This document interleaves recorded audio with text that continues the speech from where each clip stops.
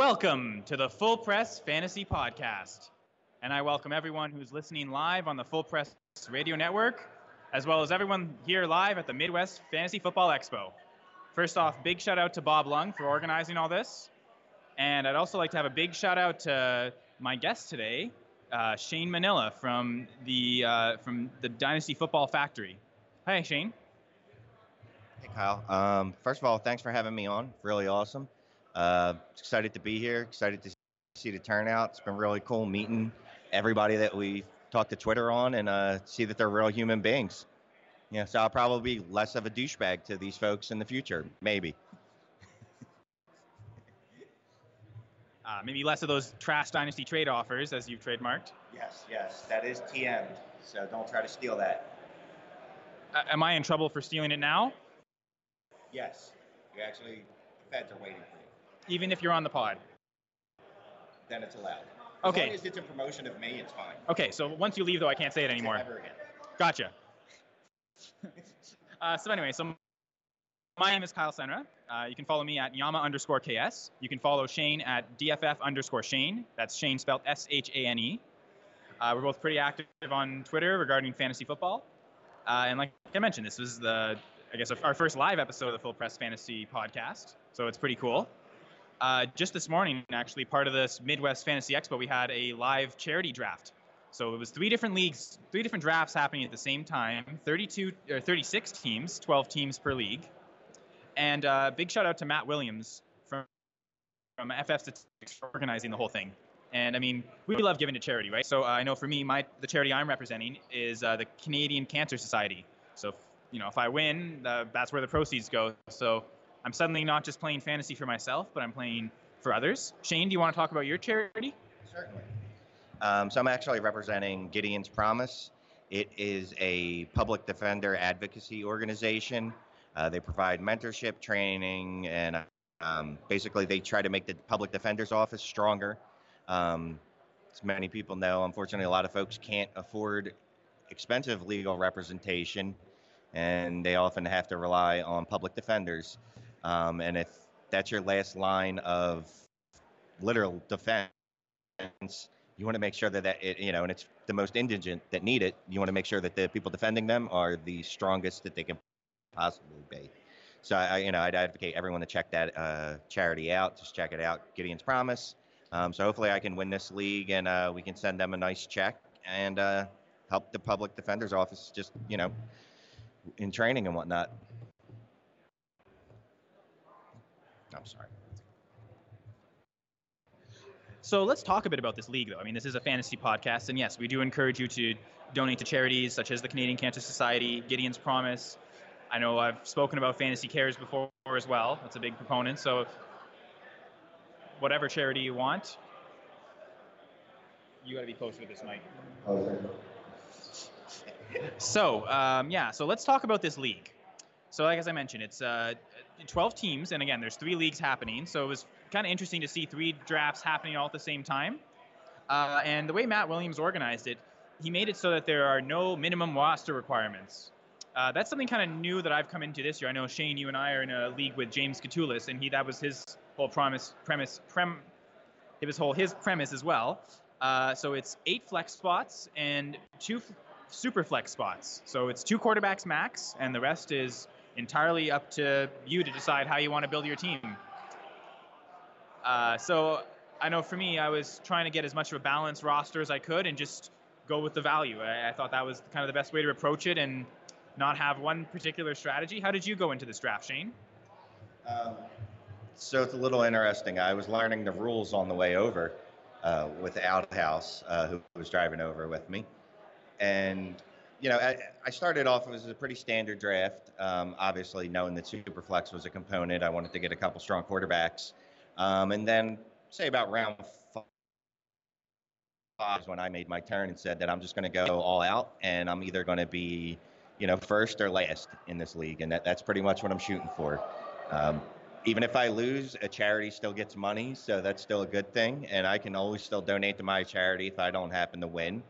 But yeah, that was what I was going to do with a lot of sharps. I just wanted to get a lot of upside. I'm fine taking risk as you'll see if and when we start discussing this roster. Certainly, yeah. Go ahead. Well, so I started off with Nick Chubb. I don't think that's a strange pick at all.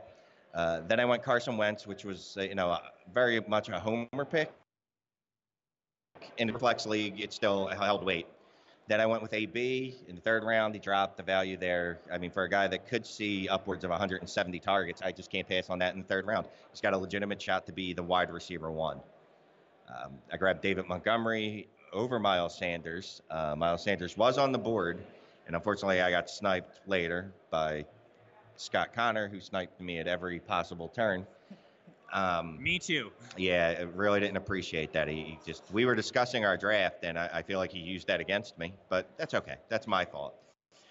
Then this is where I went completely off the rails. Not off the rails, but I just said, I'm going for upside, and I don't care. So, I went Lamar Jackson, Josh Gordon, Corey Davis, Sammy Watkins, and then I stabilized with some safer picks after that.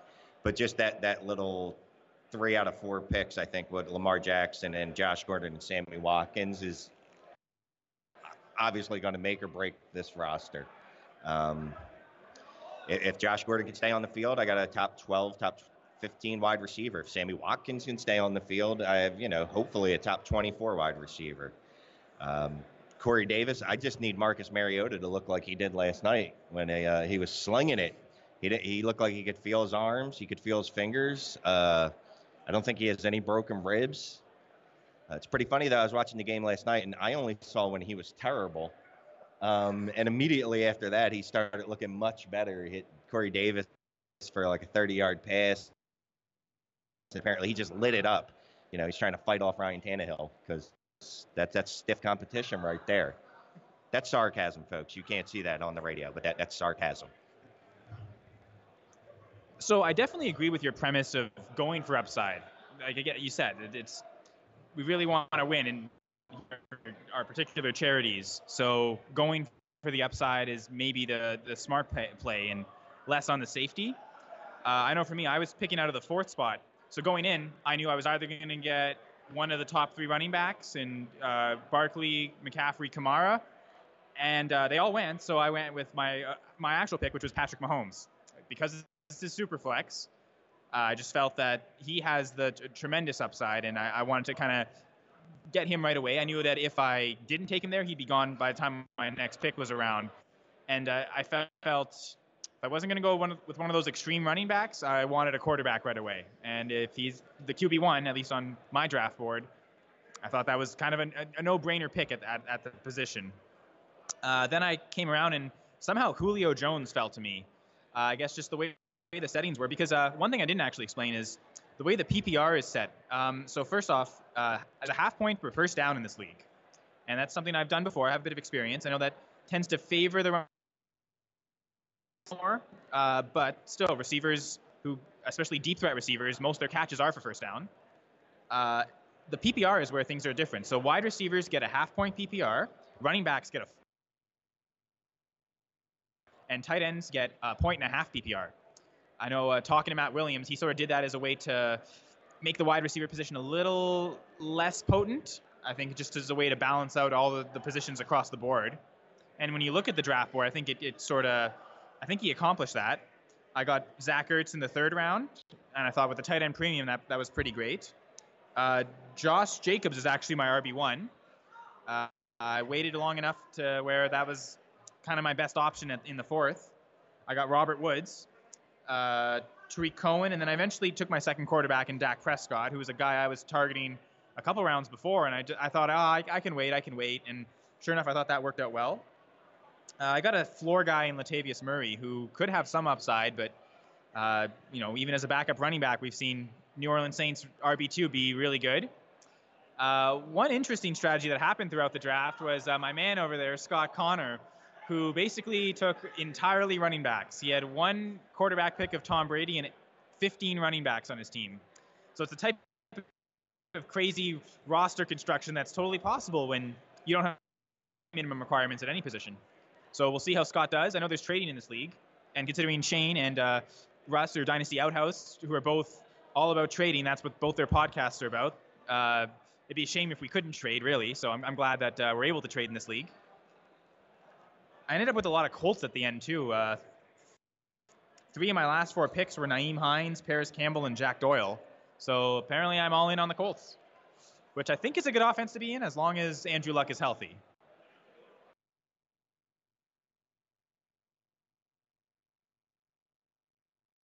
Scott's draft, it was quickly apparent that he was just going to hammer the running back position, even if you weren't aware that he was going to hammer it to the extent that he did. And then he actually handcuffed every starting running back with their backup, just about. And look, I love it. Yeah, this no real. You don't need a wide receiver. You don't need a tight end. You don't need a quarterback. It's interesting. I won't want to do this for dynasty purposes, and I won't want to do it in too many redraft leagues. But 1 or 2 leagues like this, it is kind of fun, and it is one of those things where it lets you find value and construct the team just like you would never do it in any other situation, which I know a lot of people, or sometimes people might not think that even helps them in regular leagues, but I've found that sometimes the crazier a league is, it actually does help me with other leagues sometimes. It's weird. It's kind of like exercising your brain. Um, I went safe towards the end of the draft and just drafted guys I really liked. Dion Lewis is a guy that I think is going to have a really good season. He had, 50 something receptions last year. I don't have the stats in front of me. And his points per game, even when Derrick Henry was tearing it up towards the end of the season, was pretty much within a point of the game, points per game within a point earlier in the season when Derrick Henry was dead. And I think there's a non-zero chance that Derrick Henry is going to be the Derrick Henry that we usually remember, where he doesn't do anything for most of the season. So I'm big on Lewis. I got my boy Noah Fant. So if anyone's ever listened to me or read anything I've written in Dynasty Trades HQ, if you've ever listened to my podcast, plug. But yeah, Noah Fant, I am huge on Noah Fant. I think he is easily the tight end 1 of this class. I know a lot of people like TJ Hawkinson because he's a more complete, player. I don't get blocking points in any of my leagues. I don't know if you do. Do you get blocking points? I've literally never heard of a league that does. But maybe that's the next innovation. I have to be honest, that sounds awful. I'd rather play in a league with no, and I know that the story is that TJ Hawkinson will be able to stay on the, except that when you draft a Noah Fant, you know that that's not his specialty. His specialty is receiving. So I think they're going to hit him a lot. Got Albert Wilson, assuming that his hip ever heals. That's a guy that I think is in contention for 80 to 90 receptions on a points per opportunity basis last year. He was a stud to start the season. It's just unfortunately he was in a low volume offense, the offense with the fewest plays in the league, and then he was injured. But Adam Gase isn't there. They can't run a slower offense unless they run a 4 quarters defense on the or 4 corners offense. Somehow find a way to work that into football. Got my boy DJ Chark, because I'm just taking the draft pedigree and the athleticism and the metrics basically out of that receiving cast, because Day-Day's already gone. That'd be my first choice. And then I went with finished out my draft with Dwayne Haskins, because I figure a third quarterback in a superflex league is not a bad idea. At some point, Dwayne Haskins is going to be playing this season. Hopefully, if I need to start him, it's when I'm in the playoffs, just when he's hitting his stride in his rookie season. I don't even know if there are playoffs in this league. I probably should have looked at that. I'm going to assume that there are. I am terrible at reading rules. I apologize up front. But again, it's for charity. So even if I lose, it's okay. Money goes to charity. Now, if it was a money league, I might have read some of the more rules. Probably not, though, as John Bosch can attest. For my third quarterback, I mentioned I went Mahomes in the first and Dak in the 7th. I took Ryan Fitzpatrick in the 12th round. At that point, I thought there wasn't really any other starting quarterbacks. I think maybe Joe Flacco. I considered that, but I thought with Fitzpatrick, he's got that deep ball upside. And, I mean, it is a league that punishes for interceptions, so maybe that's not the greatest decision, but I'm pretty sure Josh Rosen didn't get drafted, so I may pick him up at some point. Hopefully no one's listening to this. Oh, wait, Shane's listening to this.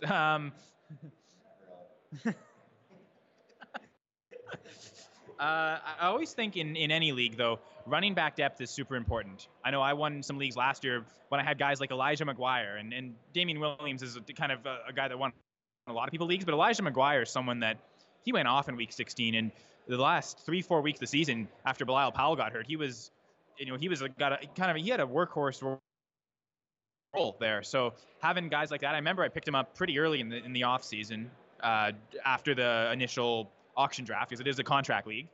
But I kind of kept him all year just because, again, running back depth is important. So I ended up with C.J. Anderson late, 14th round. I thought maybe if something ever happens to carry on, Anderson's a guy that can kind of step in and handle a big workload. We've seen that kind of throughout his career, maybe not over a full season, but if you need him for a few weeks, he can win people fantasy leagues. And he did it in Denver. He did it last year with the Rams. So the Lions will probably run a lot with Darrell Bevell as the OC. So I'm kind of liking Anderson. I took Geronimo Allison again. Packers bias. I had to get a Packers player in here somewhere, and I do like his upside, especially in 9th round I took him, and I thought that was a pretty good value on him. So in keeping with this tradition of the no minimum starting requirements, trade alert. I don't know if that's trademark too, but again, Shane's on the show, so I think I can steer. Well, actually, this is funny. This is a trade that was made quite a while ago between you and I, actually, Shane. And I know how many trades you make, so I'm thinking maybe you might have forgotten the exact details. And I know on your show, the Dynasty Trades HQ, you guys are constantly evaluating trades. So I figured maybe we evaluate this trade in kind of retrospect. So it's it's a league where you don't have any minimum requirement starters. It's similar to this charity league though, where it is a super flex. So 2 of the spots can be designated a quarterback. It's a tight end premium, and my favorite caveat though is that it's a salary cap and contract league. The way this salary league works though, it's a little different than anything I've ever done. Where in year 1 you don't put terms on it. Everyone's on a 1-year contract, and it's basically like kind of a normal auction draft. And then at the end of the next off season, we'll then decide who do we extend for 1 year or 2 years and how their prices will increase like that. So anyway, so the trade is on one side, we have Austin Hooper, and I believe it was a $3 contract and a 2023rd. On the other side, we have Rashad Penny and an $11 contract and a 2022nd. So again, Hooper, a little bit cheaper and a third versus Penny, a little bit more expensive and a second. So Shane, what do you think about that trade? Damn it. Because of the contract aspect, I have a feeling that that's largely what drove this trade, but I'd much rather the Penny side, even though I'm pretty sure that's the side I traded away. I'm going to assume that I did so for reasons. I'll say there were reasons. I was probably up against the cap and wanted to make some other moves. So you won that trade. That league is interesting though, because at one point or another, Alshon Jeffrey had been on the waiver wire. I believe Aaron Rodgers, just because contracts a lot of people were really up against this salary cap without the ability to actually submit a starting roster. And I know that's where I was at, because I really went in on a couple players way too high. I overspent on Baker Mayfield. In retrospect, I think I spent like $50 on him, which really hurt. It's hard. Man, salary caps are a whole other animal.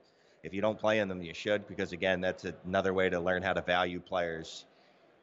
You get up against that salary cap and you literally can't make a move to help your team. You'll trade away a player you like just to lose some salary. So you won that. You were in a position to take that on, and congrats to you. Sucks to be me. But I should have drafted better, and I wouldn't have been in that position where I was shedding salary. And I liked Rashad Penny. I think he should have at least flex value this year. And if anything were to happen to Chris Carson, like a kidnapping, he gets lost on the way to the field, or even an injury, which is more likely to happen in football, that Rashad Penny could step in there. And I mean, he has at least top 20 potential, I think. I think he showed that last year. He wasn't bad. It's just that Chris Carson was excellent. It's hard to supplant a starter when he's just really good. And, they're talking about giving Chris Carson more targets this year, which are available because, Mike Davis isn't there. But it's going to be really hard for Rashad Penny to supplant him without injury, and I have a lot of Rashad Penny, so I probably shouldn't root for injury. Um, but if Chris Carson actually were to get Wally pipped, I'd be okay with it. I'll say that. So hopefully he does get lost on the way to the stadium one day and ends up in like Washington D.C. You know what I mean? Like Google Maps is telling him like, oh no, it's in wherever Washington, wherever their stadium is, and he thinks he's going there, but instead just drives to Washington D.C. on the East Coast and is just AWOL for like 3 weeks, and then Rashad Penny takes over because I don't want to root for injury. But you won that trade. And I think you made a good point with the shedding salary, because I think that's exactly what it was. To be honest, I didn't draft that well either. I mean, I think the league requirement max roster size is 24. At the end of the draft, I think I had 19, right? So even I was up against it. Sort of my bad drafting kind of almost paid off because it was so bad. I ended up spending like $8 on Doug Baldwin, and then when the news that he retired, I could just easily cut him. And what I like about this league is that there were no cap penalties, just kind of the way it's set up. Because there are some leagues that I do where if you cut a player, you still have to take on half his salary or whatever. So this one was nice because I could just free up those $8 entirely, and then that gave me the flexibility to make this trade with Shane. I actually also had Chris Carson in this league, so it also gives me sort of that handcuff ability. But there might be weeks where they're both viable. We saw Seattle run the ball so much last year that really they could both end up being viable parts. I also think you touched on a really interesting aspect of what I think is one of the major reasons why I love salary and contract leagues, and I think you'd probably do too, knowing you, Shane, how much you love to trade. So in redraft leagues, and I know you're the Dynasty Trades HQ, so I'm assuming part of it is that you just don't really make that many trades in redraft, right? You can try, and I often do. You know, I'm the guy that's going to send you 1.5 million offers just to see if you're my sucker, for lack of a better term. If anyone's seen The Waterboy, when he was getting advice from one of the other players, that you look for a specific player, and that's what I'm looking for in redraft leagues. I'll send a lot of those 2-for-1 offers, but yeah, the trading's just not there because there's not the long-term impact. There's not, all right, well, let me take these young players because they're going to be good next year. And real quick, just looking at the musical mismatch league, I went entirely too heavy on several players. I don't even remember what the budget is on this. $300. And I have, I'd say, at least 200 million tied up between about 6 players. Yeah, Amari Cooper, $40, way too much. Lev Bell, 51. Joe Mixon, just ridiculous things. Baker Mayfield, for reasons not entirely clear, I spent $71 on him. But the good thing about this league is the waiver wire is pretty robust.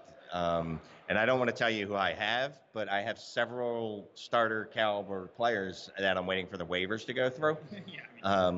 Eventually they'll go through. If James is listening, please process those waivers at some point, my friend. But yeah, no, redraft is cool. You know, I really got back into redraft this year, working on the redraft guide, available for sale on the Dynasty Football Factory website, just $10, and it's awesome. So I really got back into redraft, and again, that's another thing. It really helped me focus on things in Dynasty too, realizing like it's easy to look at Dynasty rosters and forget, oh, I need to win every week. I need to win actual weeks. You look at a Dynasty roster sometimes and you're just like, this is the best roster. I'm the greatest. This team is awesome. Whereas in redraft, you don't really give a shit what a heck what your roster looks like. As long as you get the wins, that's all that matters. It's a zero-sum game. Am I going to win this week? And yeah, I mean, there's not enough trades, unfortunately, but the format lends itself to less trading. But if anyone's listening to this and they don't play in Dynasty Leagues, I'd say check them out. I mean, it's a great time. I love them. I started playing, I want to say about 5 years ago now, and I was immediately hooked. Joined one league. It was actually Ryan McDowell's Hyperactive Leagues. It was my first Dynasty League. Got one of those. And then I just joined that first off season. I joined about 10 leagues. The following season, it was up to about 20. Then it was, above 40. And then, I tried to cut back last off season, and I did. And then I tried to cut back again this off season, and I'm proud to say I'm down to 50 leagues. That's it. We just can't stop joining leagues, joining startups. But yeah, I think you nailed it. In redraft, you're trading for one thing only: production. And I have a couple of articles on Full Press Coverage that kind of outline the reasons you should play in salary cap contract league specifically, but also Dynasty, because Dynasty you can always trade for future draft picks in the rookie drafts, young players versus old players. There's a lot more dynamics that make people want to trade. But to me, with salary cap and contract, there's one extra element, and it's cap space. Suddenly, cap space is a commodity that can be traded for. And to me, I know that some of the leagues that I'm in that are most active with the trade market are salary cap and contract leagues because of that. Because people are moving around things. I mean, this trade with Shane is a perfect example of that. Probably wouldn't have made that trade if he didn't need the cap space. So I was able to kind of use that to my advantage and leverage he admitted was he thought was a pretty good trade for me to receive. Although, again, tight end premium, I do think Hooper does have value. So I don't think I totally massacred you in this trade. No, you did. You did. You definitely did. I mean, I gave up the higher draft pick and all. Yeah. Yeah, but like you're saying, those salary cap leagues, that's what happens. You end up just to move salary for a player that might be productive, but they're just not productive at that cost. You need to move them because you need the flexibility. And in a league like this where there's no cap penalties, things like that, like you don't have to worry about it. That's even better for the first year. Hopefully, I assume there'll be cap penalties and things next year, which will be no, maybe someday. So the cap penalties, the way they work, you only get cap penalties on future contracts. So with this league, everyone's on a 1-year contract, and at the end of at the end of the season next spring sometime, that date hasn't been fully determined. There's a deadline, and by that deadline, we have to designate who's going to be on either a 1-year extension or a 2-year extension. If you extend a player for 1 year, they get a $10 boost on their current cap hit. If you extend them for 2 years, it's a $16 boost, but it'll remain that way for those 2 years. So I'll give an example. A player that I'm kind of looking at possibly extending because it's Superflex is Dak Prescott. So Shane mentioned Baker Mayfield went for $71. Mahomes went for $90. Rodgers was up there in the $70 mark as well. And there were quite a few quarterbacks that were 50 plus. I got Dak Prescott for $19. And I feel pretty good about that, to the point where if I extend him for 2 years, I'll only still have a $36 cap hit each of the next 2 seasons on him, which I think is pretty reasonable. Now, if I ever decide to cut him, so if let's say I extend him for a 2020 season and I cut him during the 2020 season, there won't be a penalty for that year, but because it would have been a 2-year extension, there'd be a penalty in 2021, and I think it's half of the hit. So if I decide to cut Dak Prescott next season after extending him, I'll have, I guess it'll be $18 of dead cap on my 2021 salary cap space. So I kind of like how it's worked. It's a pretty forgivable league. Certainly a lot more forgivable than those that I've played before. So yeah, so that's those are the rules, Shane. Okay. Well, yeah. So, yeah, what you find in salary cap leagues is you definitely move salary for lesser value than you would think. And you see it all the time, and it's funny because in certain dynasty leagues, when you see a trade go through, you're like, what just happened? Like, what was that person thinking? And in a salary cap league, you know immediately what that person was thinking. In another salary cap league I was in, or that I am in, I had a lot of cap space, so I just kept taking on bad salaries for 4th-round picks. Like, they would send me the player, and I would take a 4th-round draft pick or a 3rd-round draft pick. Like, Kareem Hunt was on salary for $50 million. Well, I was under the cap by $100 million. Yeah, send them over to me. I can absorb it, and I'll take a rookie pick with it. Using the Cleveland Browns tested Brock Osweiler trade, and I liked it. I thought it was a good trade for me. But it's a whole other level. It's just more flexibility, more ways to construct the roster, more ways to move things around, and anything that facilitates trading, I think, is awesome.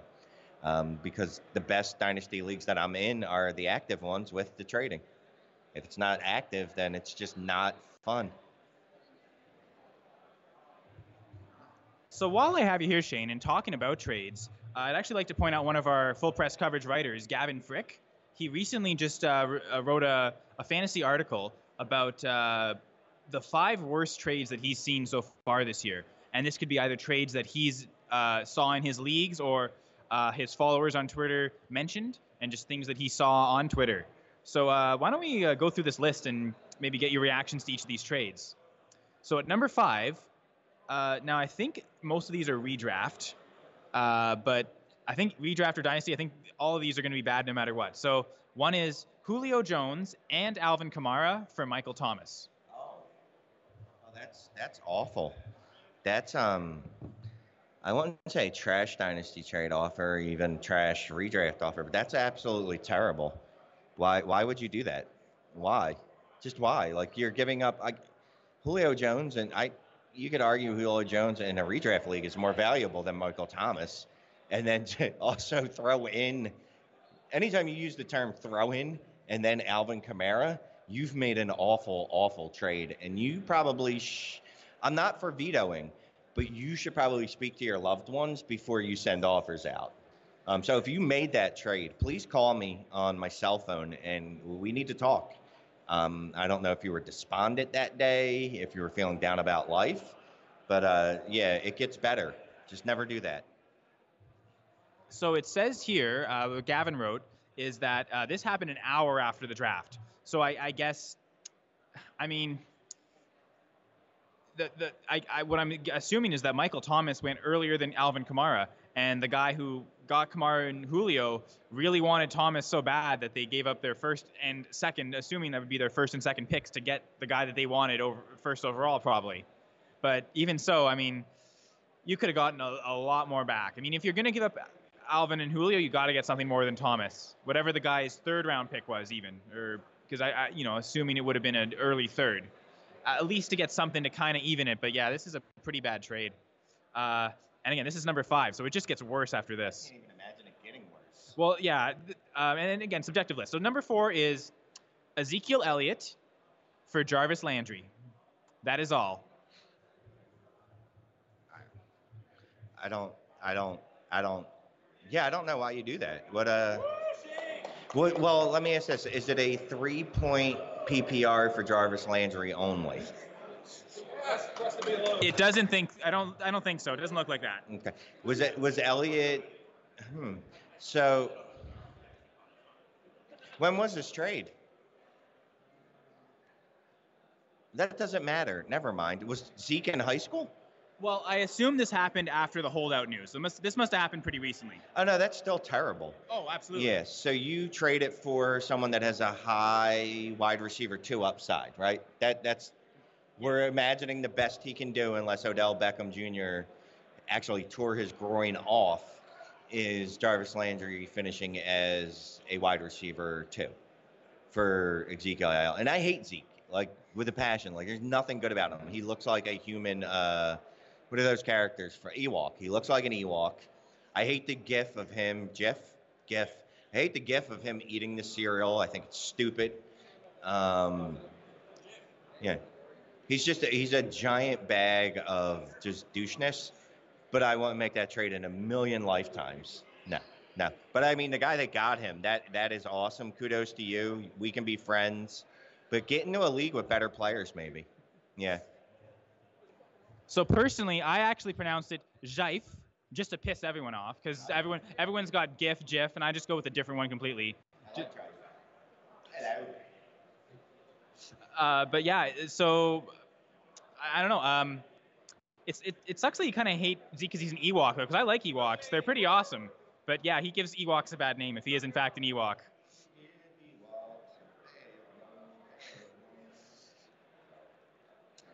So number 3 on this list, again, Alvin Kamara is going to be actually quite present throughout this. For some reason, people just love making bad trades involving Alvin Kamara. So this one is Alvin Kamara on one side, and on the other side, you get James White, Jared Cook, and N'Keal Harry. Thoughts, Shane? Well, you know what's interesting about this is he notes it's a 16-team league as if that's a bad thing, but that actually makes the trade better. I don't know if anyone is in, how many people are in 16-team leagues. It is actually difficult to find starter caliber players. There's a few teams in the 16-team league I'm in where they're starting like wide receiver 5s not wide receiver fives in fantasy football, wide receiver fives on a roster because they're that deep. But that doesn't make this a good trade. It just makes it a less bad trade. If it's tight end premium, I, I can almost see him talking himself into making this trade, but it's not a good talk, and it's not a talk that anyone should ever have with themselves. Alvin Kamara has the running back one upside. That's it's just that. So at a minimum, even in dynasty, a running back of his type, the receiver, where he's so strong as a receiver, that he's not going to just rely on his rushing opportunities and his rushing yards and the totals from there. You should be getting nothing less than the equivalent of 3 first-round rookie picks at a minimum. James White, Jarrett Cook, and N'Keal Harry aren't that, even in a 16 team. I can see N'Keal Harry, that's a good start, but he doesn't have the rest of the sandwich. So it's like he has one slice of bread, no meat, and also no other slice of bread. So he literally just has a slice of bread. I feel like this trade would be a little better if it was Dynasty, and then you could give Harry some long-term value, but it sounds like this is redraft. That's terrible. Yeah, this may be the best trade on the list in terms, because the other two before were just absolutely horrible. So I can again kind of see it. Apparently, Gavin kind of added some details about the league. I guess this is a league he was in actually, so he witnessed this firsthand. I don't think he's involved in this trade. He said that you traded a guy that you took 4th overall for 3 players that were all drafted after the 5th round. So these are 6th round or later picks. So yeah, you probably could have got more. Definitely could have got more for Kamara. Just real quick, just one note. I like how you described that he saw this trade firsthand, as if describing a car accident or a slaughter, because yes, that's what it was.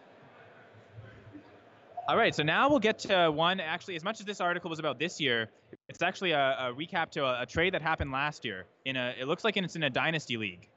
So someone traded Patrick Mahomes and Sony Michel for Jimmy Garoppolo. Obviously, this happened before Jimmy Garoppolo had his injury and before we knew who Patrick Mahomes was. But thoughts? Yeah, see, I cannot. I don't like Jimmy Garoppolo even a little bit. Last year, it was full on Jimmy Garoppolo hype season. And Patrick Mahomes, it started one game. Now, I had Patrick Mahomes in my top 10, but I'm not normal. So, I do things like that. Like Baker Mayfield's my QB1 in Dynasty. And I don't do it for hot takes. It's just I'm looking forward out. You know what I mean?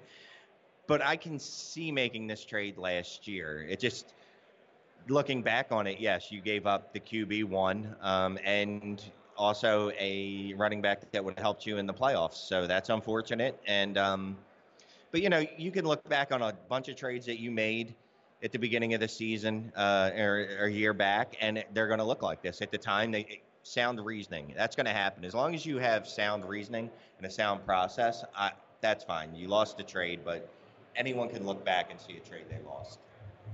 I also wonder if this was maybe after Sony Michel kind of missed some of training camp with knee concerns. Maybe they got scared and just wanted to get out of him before it was too late. But it's definitely nothing compared to this number 1 on this list. So the worst trade this year that at least Gavin has seen: Cam Newton, Todd Gurley, and Alvin Kamara for Tom Brady. And this doesn't make any sense to me. I can't understand how this would work. So I'm very interested to see what Shane's going to say about this. So this is the type of offer you're receiving, and you're like, oh, that's a hashtag Trash Dynasty trade offer. Or if this is redraft, just a terrible offer. If you're making trades like this, you probably shouldn't play fantasy football. And I don't mean that to be snide. I mean, you're a homer beyond belief. Like, I will admit that if 2 players are close and one of them happens to be on the Eagles, that I'm probably going to side that way. But they need to be literally 50-50 in my mind. There's no excuse for this trade because Tom Brady I'd take Cam Newton all day over Tom Brady in any format. Even if I took away rushing yards, I'm actually still going to take Cam Newton. I don't even know if that's right. But to add Todd Gurley and Alvin Kamara to that, you should be embarrassed.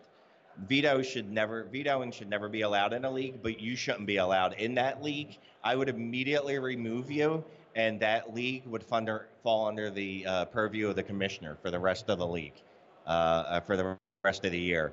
That's a terrible trade. You're a terrible person for making that trade.